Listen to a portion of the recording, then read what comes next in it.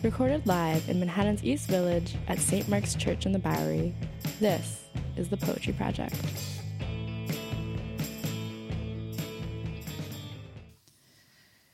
Prageeta Sharma is the author of 4 poetry collections: Bliss to Fill, The Opening Question, Infamous Landscapes and Undergloom. She teaches in the creative writing program at University of Montana and is co-director of the conference Thinking Its Presence, Race and Creative Writing, which I just keep missing because of being pregnant and stuff, held at University of Montana in April 2014 and March 2015. In the poems of Prageeta's I was reading, the word tiny kept appearing. I was somehow not expecting to encounter a vocabulary in Undergloom, not expecting to be overtaken by the trace of Prageeta's design. Is it some kind of lazy habit to think of vocabularies as belonging to a poetry that self-consciously obscures authorship? Is this lazy habit also racist?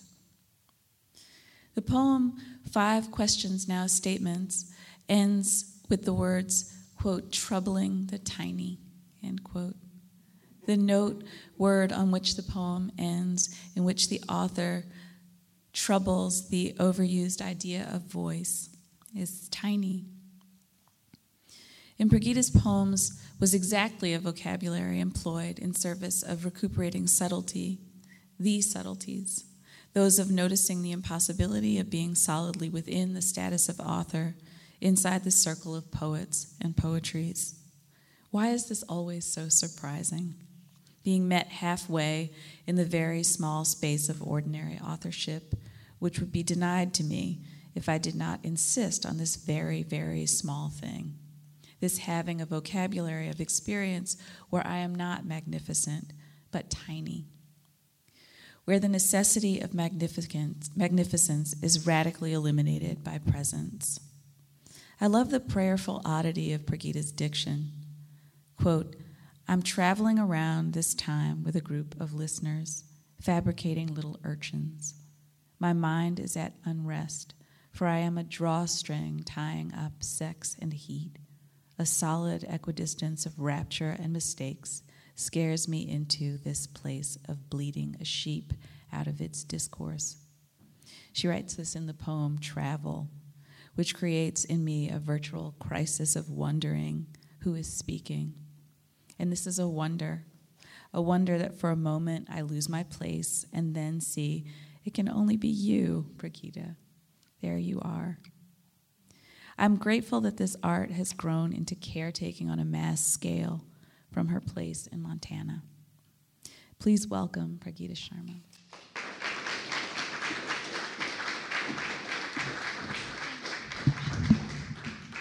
Thank you, Simone. And it's just an honor to read with Cristina, and looking forward to it. And I love the Poetry Project, and I'm really grateful to be invited to read here. And I have so many good memories of working here and reading here and having a community here in New York. So thank you. I also have some Missoula community here, and that's nice to see. So, maybe I'll actually read one poem from Infamous Landscapes, and then I'll read some from Undergloom and then some new poems. But I thought I would start with a cat poem in Brooklyn. But I was at a friend's house, I guess 10 years ago, and I encountered a cat who, I've read this poem before, but who was mute, but would meow all the time. So, the silent meow. Under the parts of the Brooklyn Bridge, I was with Haiti and Angus. We were discussing his cat's mute mewing. Haiti and I perked up. What a metaphor for a woman, we said.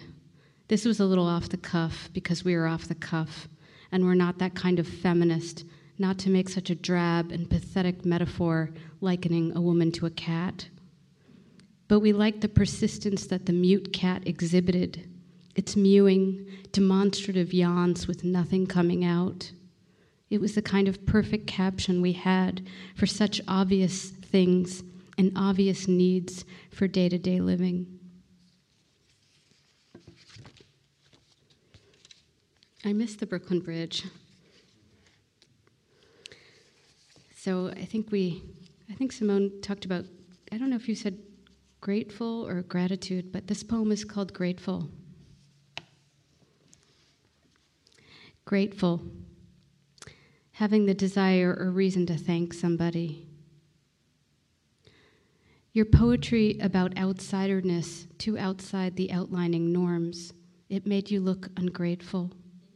Erosion of integrated feelings, a breakdown of the soft side, like bad cheap bread. You could tell. People thought they ordered a baguette, but they got you, bad cheap bread, dressed with bad dressings, trying to taste good. Of the towardness you yearn for as though it were inclusion, towardness replaced with something, not a collective, revolutionary, subjective empathy, no descriptive, abject space to share with others, the way you did in your urban environment, the way you used to follow and share abject feelings with others, with a kind of careful and mindful allegiance, if this is even possible. And now you become the descriptive, abject space, and you're horrified. On top of that, you find that everyone claims to be a Marxist when they're really staunch constellations. They're staunch constellations of teetering materialists. So when you are a glaring materialist with inner Marxist tendencies, you may appear tacky, but you are the outward of everyone's inward. It's all the same. There are attempts to stick you with the bill, to pat you with a so-so brush off, or you think everyone is a modernist, flashing the collective rejection of individual heroes, or limiting the play between subject and object to offerings of a specific alien play, tending to the tiny residual personal fires or shocks to the system. However, you're no fool. You realized all this very young. What t-shirt must you wear to convince them of this? A recess for adults leads to more shameless bullying, an articulation of disclusion. The patent expires on your wares. You're interested in a new contemporary musical scene.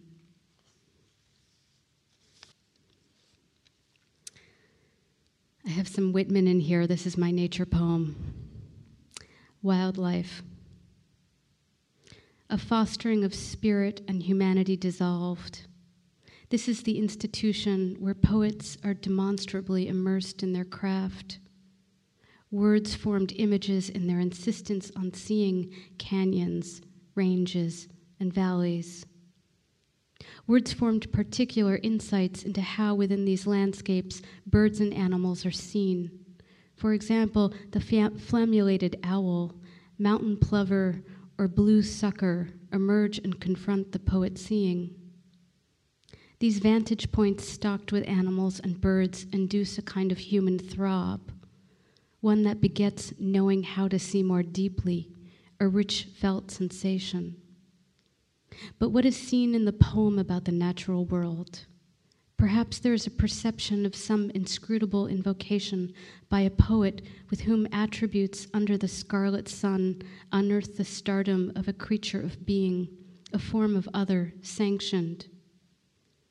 Who knew that in finding formulas, one would awaken the insatiability of the mouth eating its words?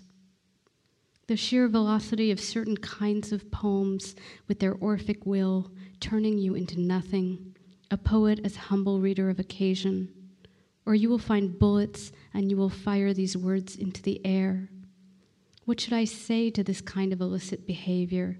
Twindom turning into a mob, animals behaving like humans, little sheep turned into diamond star wolves, a sharpshooter's mission to free fall.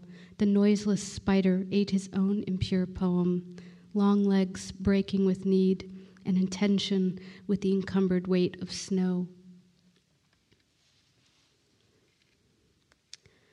Heyday.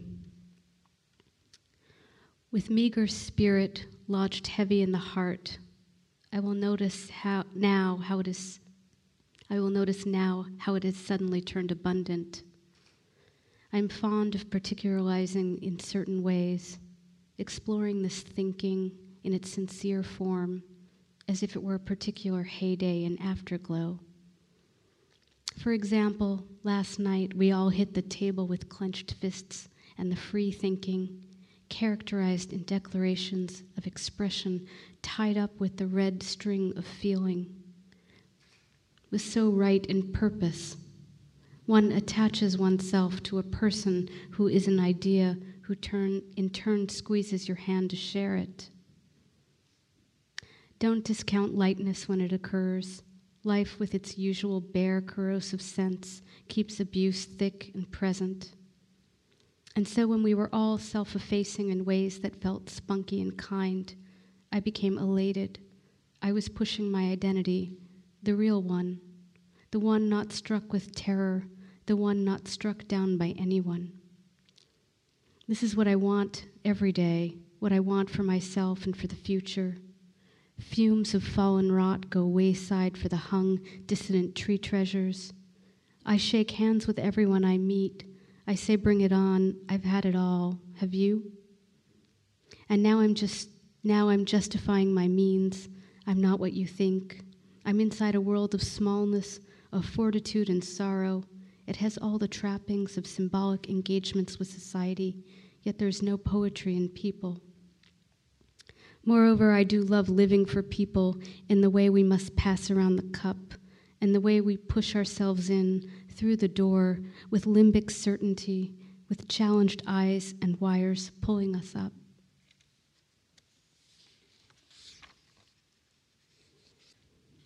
We have trees now,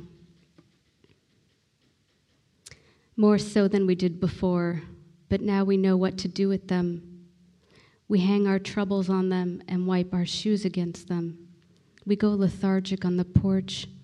We tear the bark with spindly fingers. We soak up the sun with restless hunger. So much sky, we say in unison. Where does it go? Do we follow it? Do we let it get away? For months we splay without a fence, door wide open, blue and brash inside and out. Because we can, we keep saying, because we can. We face a lush sense of life that we have nothing to do with. We face our cravings and journey with a new kind, our new people. They all possess smiles and frowns, but more windswept expressions, no permanent downwardness of spirit, the way it looked back east. And since we've left the city to be ourselves, we still must face our needy souls, full of want, compulsions. Were we proud of this, the way we turned away? But we've protected these habits, foregone others in return. What is the profession of the culture hoarder? Who are the gatekeepers? Do we grace them with our backs? Moreover, our chests remain empty yet seductively warmed, burning by the fire, our asses cold and exposed. All the wood, crisp birch to shield our lazy lobes, rounded bodies, our cerebrums and other parts.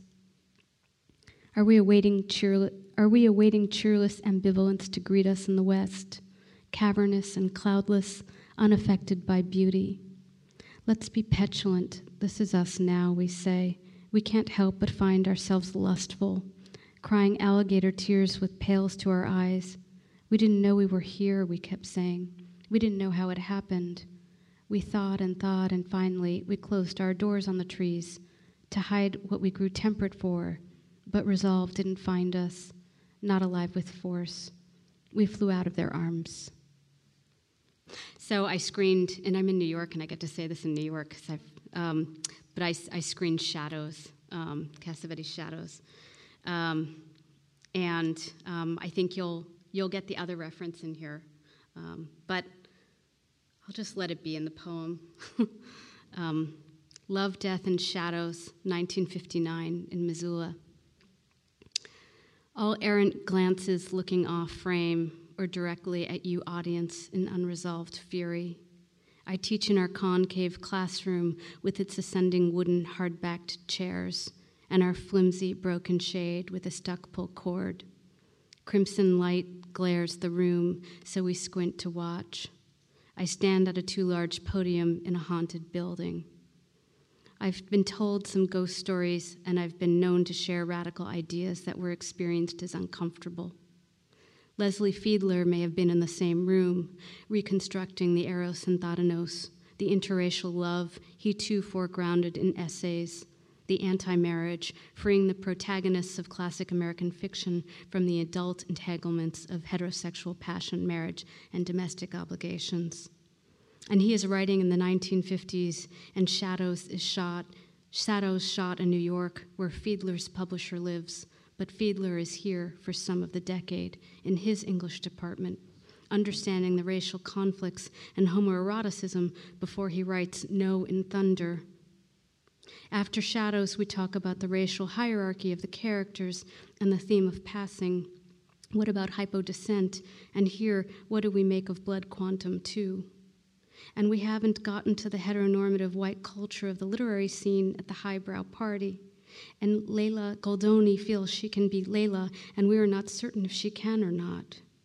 What kind of identification can she really have, or is it character immersion? Who among us in this classroom is African American? Nobody. We finish the conversation about improvisation, acting, and natural feelings. We agree how much we like Charles Mingus and Shifi Hadi. We talk about poetics and code switching, and there is an elated sense of connection I start to feel. I want them to know that the heap of film on Cassavetes' floor was the poem representing his unknowable reach, and he was going to have to take on its contradictions without knowing 21st century critical race theory and let his characters talk through their ideas, assertions, and pain.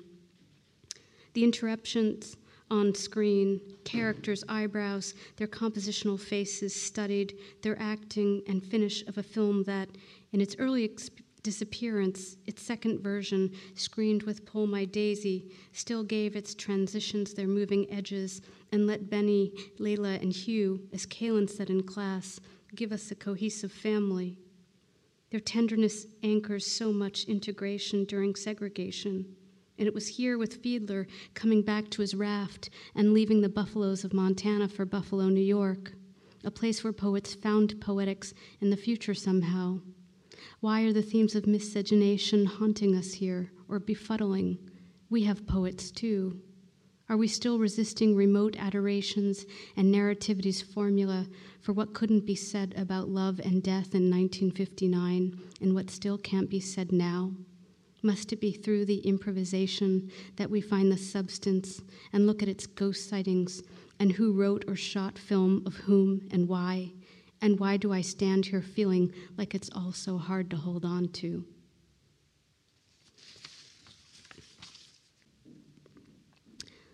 A legacy. All this noisy commotion isolated a fairly small universe of nothing special. I'd faced the assistant to the incumbent, his failed face of poetry bottomless with self-pride and a satisfaction that fed his wolf. And he was a wolf, and when I scoffed at him with some penetration, I could see the clamor of his wounds, but also the vanity of his recognitions. He believed I was undeserving and thought it was his right to judge, and his judgment, a stun gun, took my gender and race and euthanized its center. And he thought this was an extension of the occult, that it was the intuition of a bright star affecting forward. I wanted him to see this in a particular light, but the particular worsened into a bruise of matter far more inhumane. And I fell into its hole, and he, with his glee, had no idea, because his gender and race gave him the privilege to look down and see how my skeleton warped my will, but not the firmament of my broadness, and what I know now as measuring across power and enduring many luminary deficits that come out of symptoms and their fallen edges.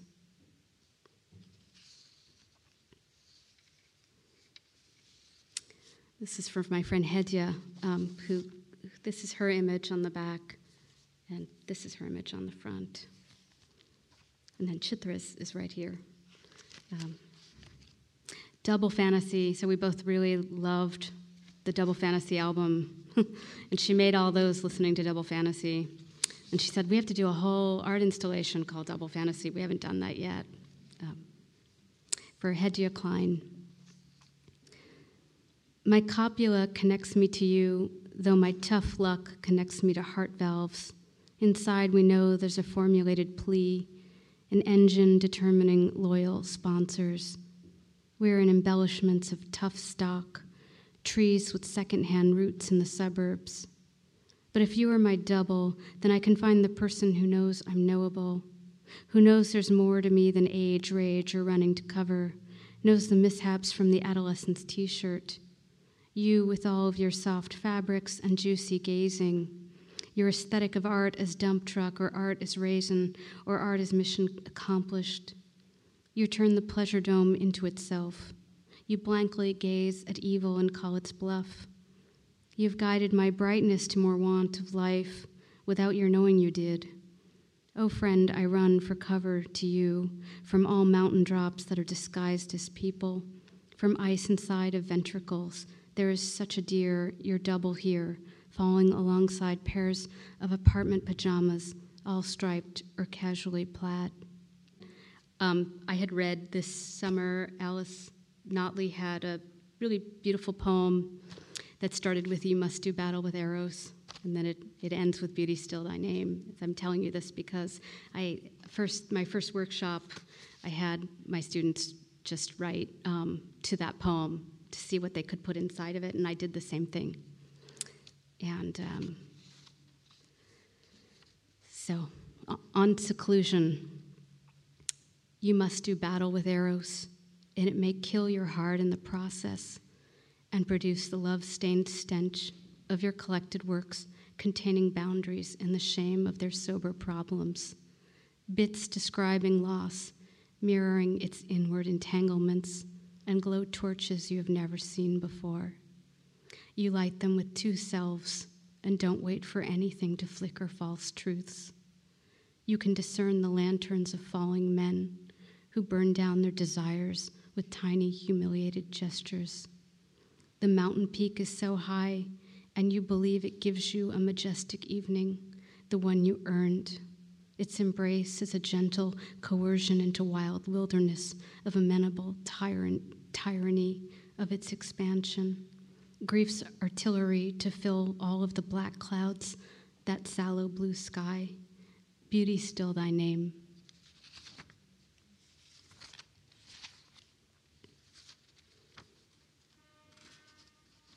These are all, the last three are for my late husband, Dale, who would perform here on New Year's Day, New Year's Day. And I'm grateful we had those experiences here together. Irresistible grief. I'm talking my way back to the poem's turn and where it might lie inside my body, the one that empties itself out with talking or with sound. Phrases that feel perversely sentient and yet all wrong. Every night I talk with the hope that speech itself will burn me into the one true alphabet I can use to find the laudable and errant words that are reliant on describing the sickness I saw dismantle sense. It fucked ardor with its greed and gutted you to the outside. Your body thinned down to bird bones, and the poem will not turn towards anything heavenward. I won't let it.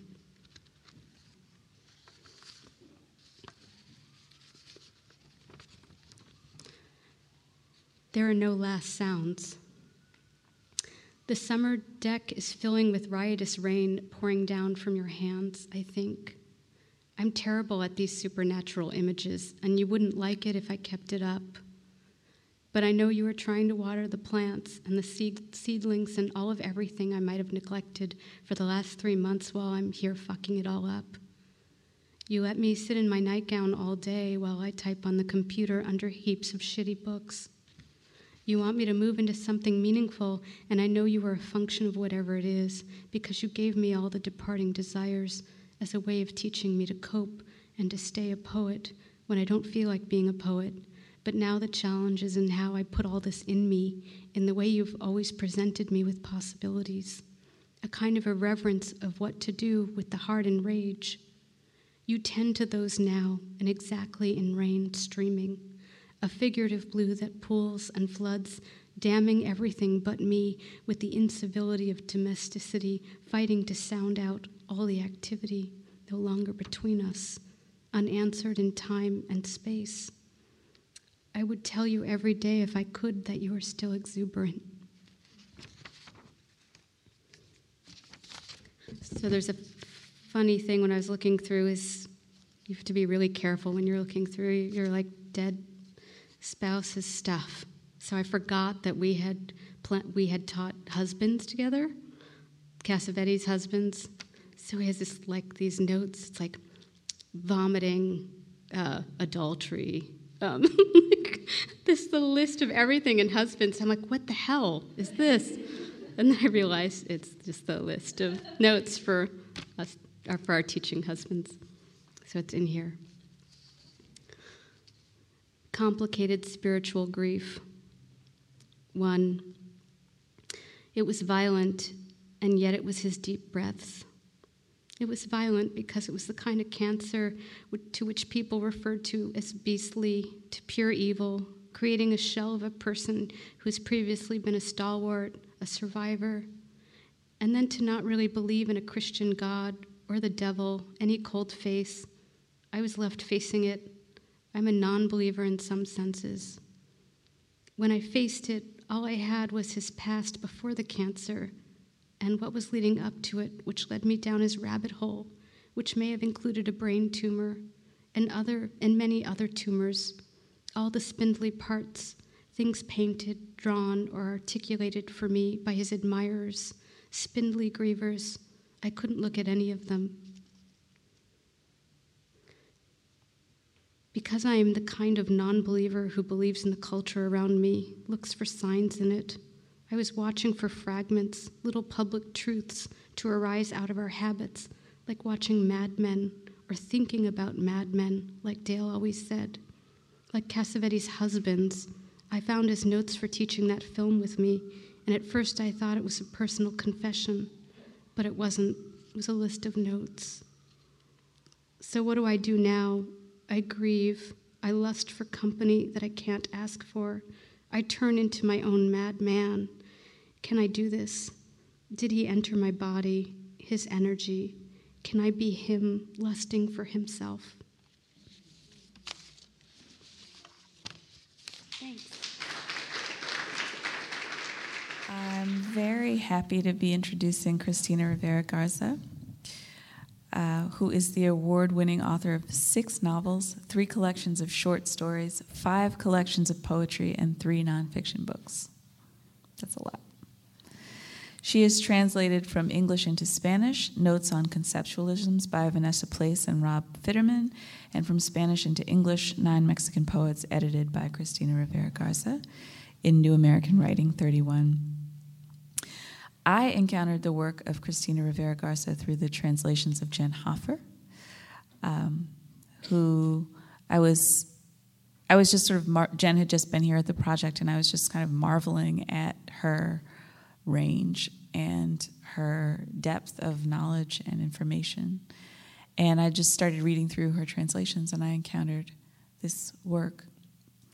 I couldn't say, as Lynn Emanuel does in her introduction to Rivera-Garza's work in Boston Review in 2003, this was 12 years ago, quote, reading Rivera-Garza's poem, Third World, one cannot help but feel that a major literary presence has moved into our line of sight. An original and what will undoubtedly be influential voice has suddenly been made audible to our ears, end quote. I thought that was very strange. I suppose the line of sight Emmanuel is referring to is the line of those of us who read and write primarily or exclusively in English, as if this were the world language of literature.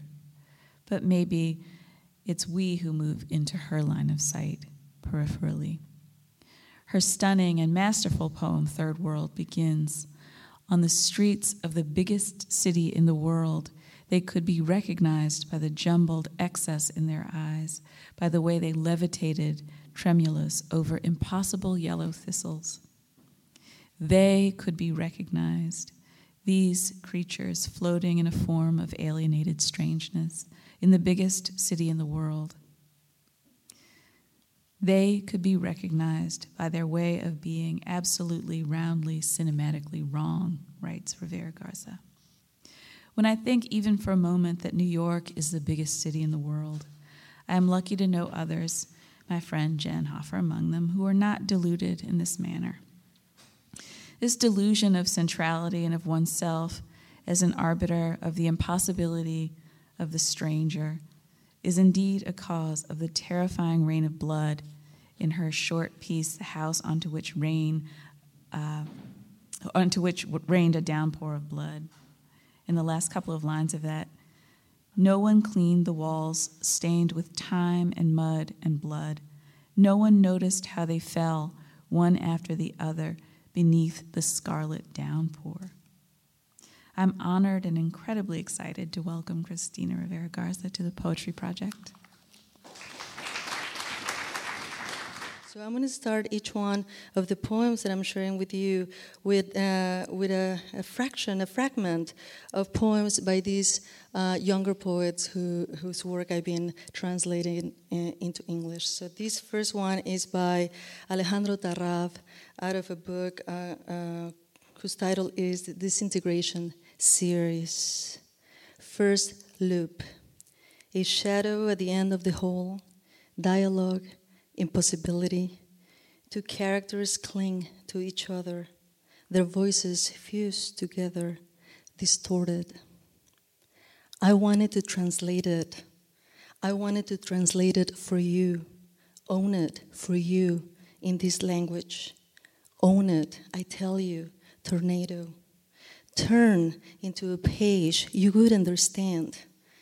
I want to understand it, so I threw myself towards the origin, to translate the words, to turn them into this language for you. I want to turn towards the origin, welcome it into a language by me that turns me into a tornado and takes me turned. And this is from, an older work, Third World, the one that Simone mentioned.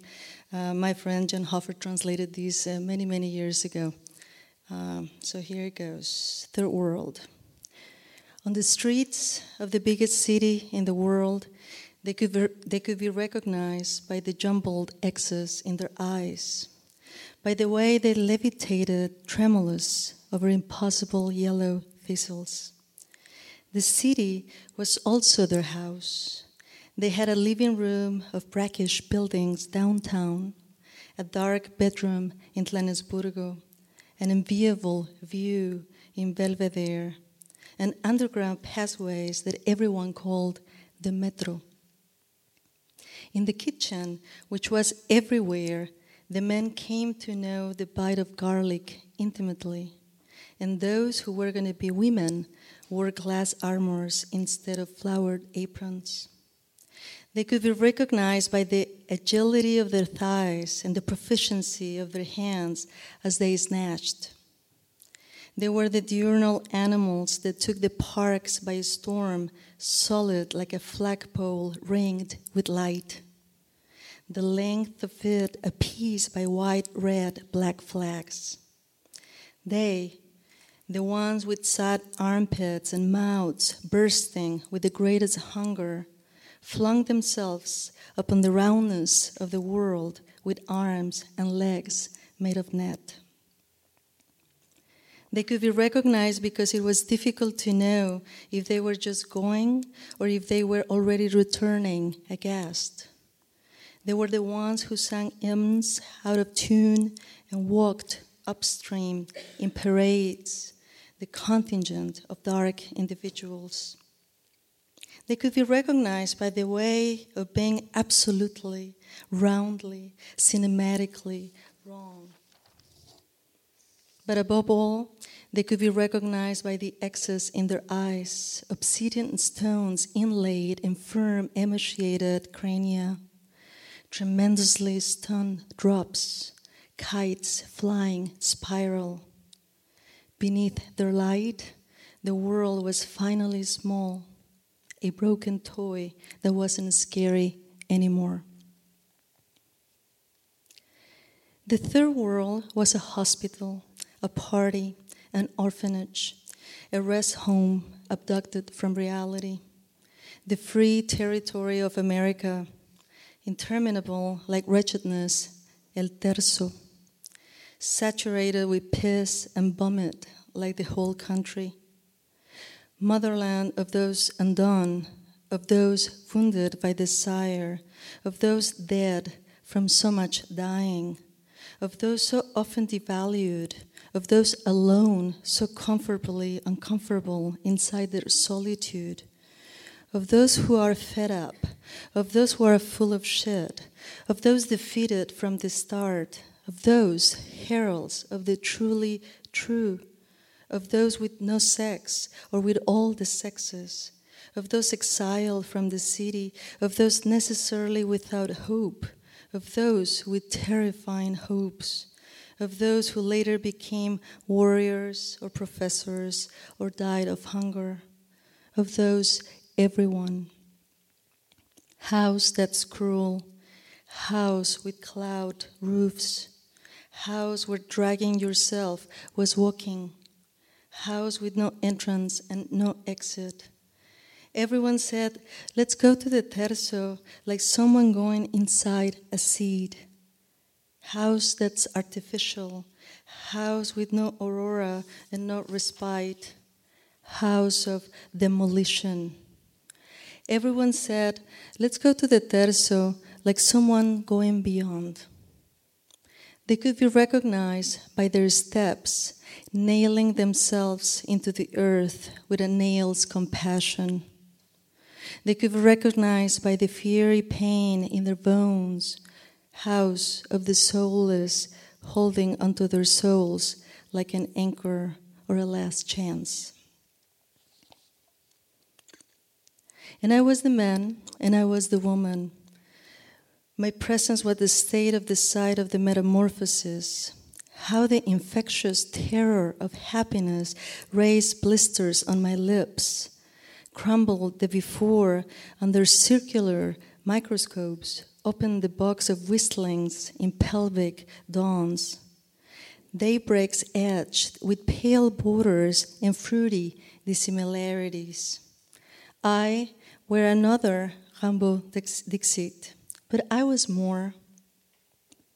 How to sing this holy sentimentality over trinkets, this diamantinically geological layer upon my skin, the blindness of prayer and the magnanimity of the gift. I was you, excessive dog with yellow eyes, you, proclivious girl, you, glaring sunny fragments and green city band. How to say third world without burning my mouth with golden trifles. I was a neighborhood accumulated on the outskirts of form, about to exist and about not to exist like faith, narcotic in the ellipses of a monumental mouth. We laughed as if we were shelling nuts, as if we were instilling the show among the noisiness of vast Alexandria. Salt, deaf, in that geodesic place where the infinitesimal shoot of the carnivorous plant grew, the one we called pleasure when we wanted to say June's light. How to say, let's go to the terzo without falling face down among objects. We were mythological taters, lusts for anonymous, unruly bells, the worst of the worst, what is left after basic consummation, the longitudinal fibroma of sugarcane stalks, the iridescent pulp. How to say the terzo once again without putting out this match of words, this inaugural illumination that wakeful unveils the dactyl veridically. We were a vertiginous peeking out from behind the veins, and an aerial industriousness of legs and fingernails and cartilage. We were saliva. And this is a translation of Jen, by Jen Hoffer. This is something that I love, a piece that I love by another Mexican poet, Oscar de Pablo, in commemoration of me. He said, "Put these birds on your mouth, officiant." He did not say, "Reader." He called you officiant. Once supper was over, he took his pen and said, "Put on this black wound of ink made out of air, this paper of air, put inside your mouth, officiant." He said, "Build from your mouth my bridge, made out of bridges, made out of word, my bridge of word, made out of host, a pearl world color, a taste of wheat color. Hold this bread word as bread in your mouth. Hold it in your mouth. Hold the touch of my tongue." I knew the next day would be Friday. I knew that somehow you would betray him, and yet he rinsed his mouth out and ordered coffee. Once supper was over, he took his pencil, he took some paper and a pencil and did not call you reader, he called you officiant. This is a more recent work. It's included in a book whose title is El Disco de Newton. And this is a work of self-translation, I believe. Conjuring. There was something human in all that. Someone walked or dragged along the undergrowth and stopped every now and then to take a breath. With time, it could be clear that the person who walked or dragged along was a man. It is at all possible that the first image was a bird's dream. The undergrowth is a terrified accumulation of carnivorous plants that thorns and violent sky blue humidity and foliage. Painters recommend the use of cadmium and natural sienna to get the most intense greens, and certain combinations of cobalt with very dark cadmium, burnt sienna, or warm orange to get alternative shades of green. Waking up is like looking at a clearing through the undergrowth where a woman rests with her eyes closed. In the poem Sleeping Beauty, Jose Carlos Becerra writes, "And we laughed a little bit awkwardly, a bit ashamed at our own creation, like the children we had killed, those two through which we went through to get to this beautiful and hesitant gaze of today. At the center of everything lies, naturally, murder. Death is never a vacillation." I looked for the first time at the paintings of the series Briar Rose by Edward Burne-Jones at a small museum on a Caribbean island. It was a very sunny day.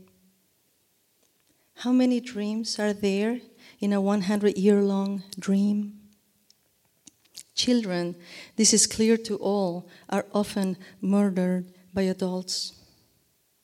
Together, the two of us, about to seize mystery, about to be invaded by nakedness and all its extensions, about to see how the princess who had been sleeping for centuries opened her eyes, about to witness how the young traveler found the door of the enchanted castle, about to see the possibility of the existence of such a castle, about to give life to the spell, and in such a way about to conjure it, about to touch the cape, the sword, and the mere possibility of a royal lineage, about to something. And when you look back and see their destroyed, surgically dismembered bodies, Do you feel something? The hand of a child trembling. Duchamp's green cameras is still a mystery to me. Waking up is one of the most difficult moments of the day. Guilt is, at times, an emotion. In order to get a very shiny green, painters recommend the use of viridian. Large format paintings make us believe for a moment that we can jump into them without any difficulty. In the briarwood, right in front of the 5 sleeping soldiers, I thought, in my will burns a dark bird. Words have suddenly acquired the weight of unknown facts. They now have the greenish air of the statues. Briar Rose is a version of Sleeping Beauty originally written by the Grimm brothers. There is always something morbid in dreaming. Does the child know that he's about to faint under the sharp edge of a furious sword? I do not know what the girl knows. It is an exaggeration to describe a front yard as an undergrowth. But I insist, when you look back and you are able to see their faces still burning and their thin bodies spread with geometric rigor on the green, humid ground, do you feel something? When pronouncing the words undergrowth and spell, the speaker might have the impression he is talking about the same thing. Feeling is a very large green. In the garden court, right in front of the 6 sleeping women, heads on bent arms, all of them languid on wooden tables, peaceful, I thought. Perhaps we will never know if we were palpated by the kind of life we never managed to know. Few things are more terrible than being witnesses of the death of children. Palpating, appalling, palatal, pupil. And inside the council chamber, right here, in front of the king of bent shoulders, walking through thorns and steel fabrics, I said, I do not know who we are anymore either, Jose Carlos. The one thing even more terrible than being witnesses of the death of children is treading very slowly on their light, fragile bones. Very often, looking at the sky is useless. It is at all possible that the image of a man and a woman treading very slowly on light, fragile bones is also the hallucination of a bird. Do you feel something? And when dreaming arrives, right before closing one's own eyes, but after the will disappears, do you feel something? There is a line right here.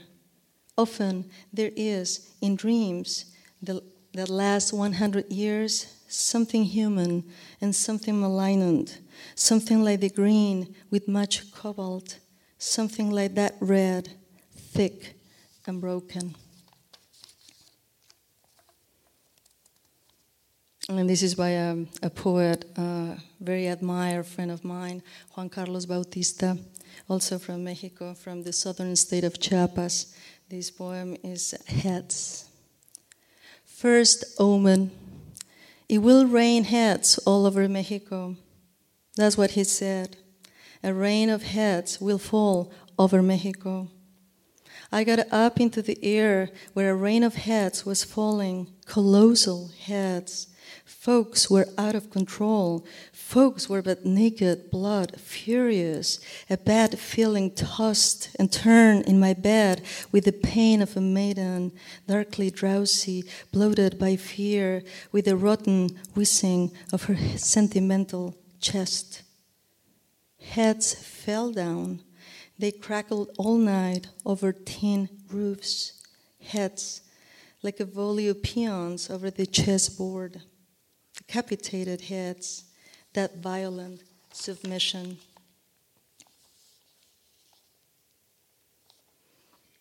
And this is a poem I wrote the night I learned that Marisela Escobedo, an activist from Ciudad Juarez, had been killed on the streets of Chihuahua, capital city of Chihuahua, in northern Mexico. A. Something ought to be understood.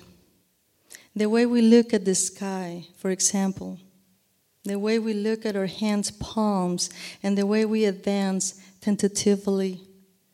At times, it is necessary to touch a wall, and at times, it is necessary to scratch a wall.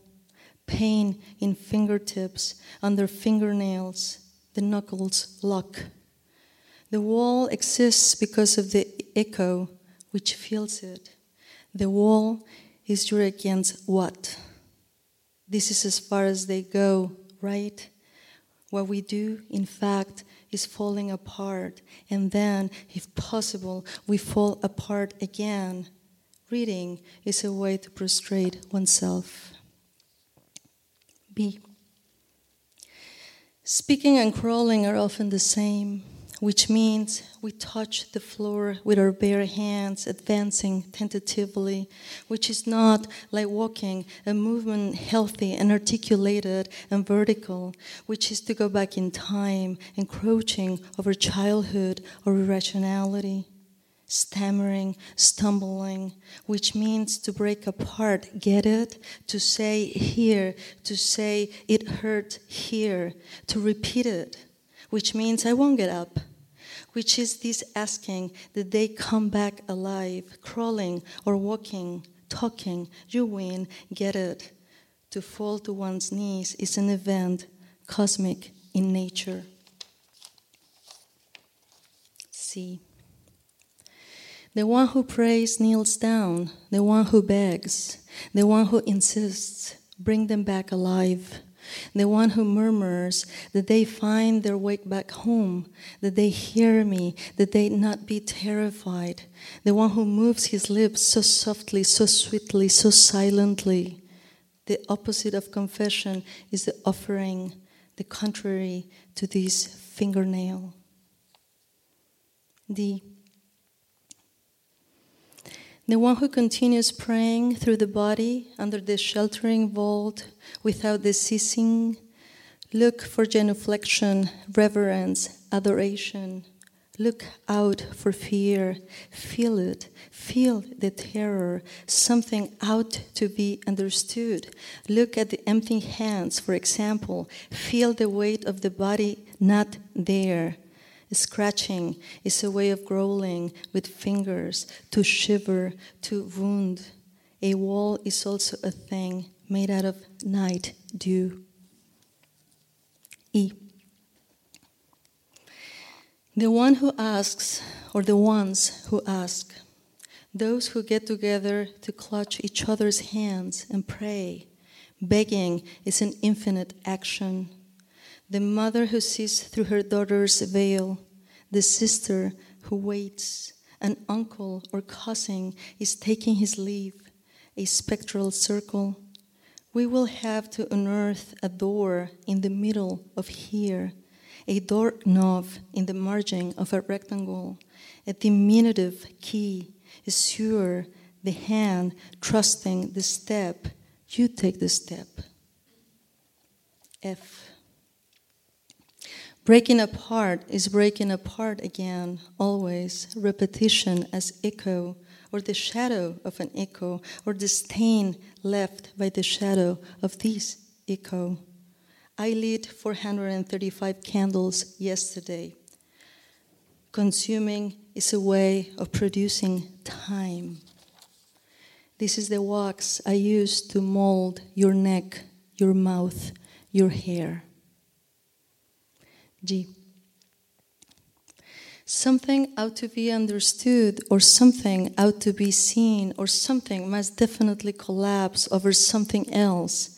Faith is a matter of walls or the blind. The one who whispers, bring them back alive, bring them back. The one who turns the key, the one who asks, is somebody out there?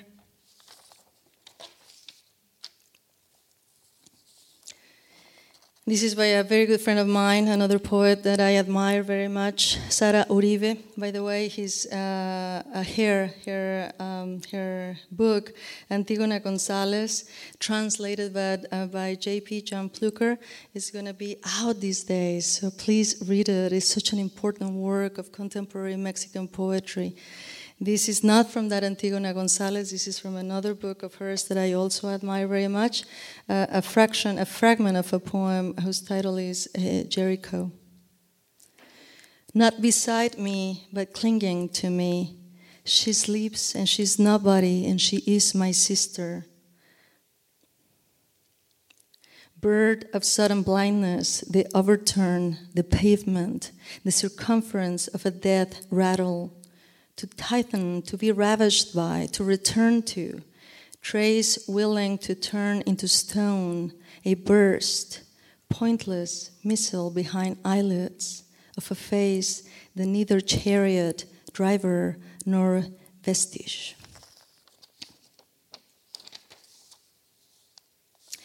And I want to end this reading something in Spanish, a poem, and that in fact I designed, but it's written. These are the words of Luz Maria Dávila, a woman who lost 2 kids in the Villas de Salvarcar massacre 3 or 4 years ago. So you will hear her words by Mexican poet Ramón López Velarde, words by Mexican journalist Sandra Rodriguez, whose translated work of nonfiction about violence in northern Mexico is going to be out very soon. I highly recommend her work as well. Sandra Rodriguez, remember that name. And this is La Reclamante. Discúlpeme, señor presidente, pero no le doy la mano. Usted no es mi amigo. Yo no le puedo dar la bienvenida. Usted no es bienvenido. Nadie lo es. Luz María Dávila, Villas de Salvarcar, madre de Marcos y José Luis Piña Dávila, de 19 y 17 años de edad. No es justo. Mis muchachitos estaban en una fiesta y los mataron. Masacre del sábado 30 de enero en Ciudad Juárez, Chihuahua, 15 muertos. Porque aquí, en Ciudad Juárez, póngase en mi lugar. Villas de Salvarcar, mi espalda, mi fulmínea paradoja. Hace 2 años que se están cometiendo asesinatos, se están cometiendo muchas cosas. Cometer es un verbo fúlgido, un radioso vértigo, un letárgico tremor. Se están cometiendo muchas cosas y nadie hace algo. Y yo solo quiero que se haga justicia, y no solo para mis 2 niños. Los difuntos remordidos, los fulmíneos masacrados, los fúlgidos perdidos, sino para todos justicia. Encarar, espetar, reclamar, echar en cara, demandar, exigir, requerir, reivindicar. No me diga por supuesto, haga algo. Si a usted le hubieran matado a un hijo, usted debajo de las piedras buscaba al asesino. Debajo de las piedras, debajo de las piedras, debajo de... Pero como yo no tengo los recursos, limosnas para las aves, mis huesos, mi carne, de tu carne, mi carne, póngase en mi lugar, póngase mis zapatos, mis uñas, mi calosfrío estelar. No los puedo buscar porque no tengo recursos. Tengo muertos a mis 2 hijos. Biactor, entierro a cielo abierto, que significa literalmente dar limosnas a los pájaros. Tengo mi espalda, mi lágrima, mi martillo. No tengo justicia. Póngase en su sitio, Villas de Salvarcar, ahí donde mataron a mis 2 hijos. Usted no es mi amigo. Esta es la mano que no le doy. Póngase, señor presidente, en su lugar. Le doy mi espalda, mi sed.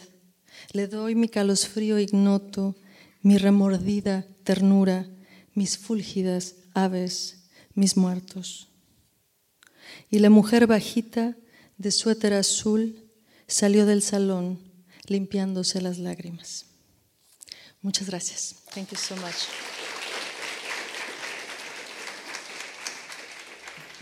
The Poetry Project has promoted, fostered, and inspired the reading and writing of contemporary poetry since 1966. Consider supporting us by checking out a reading, becoming a member, or donating at poetryproject.org.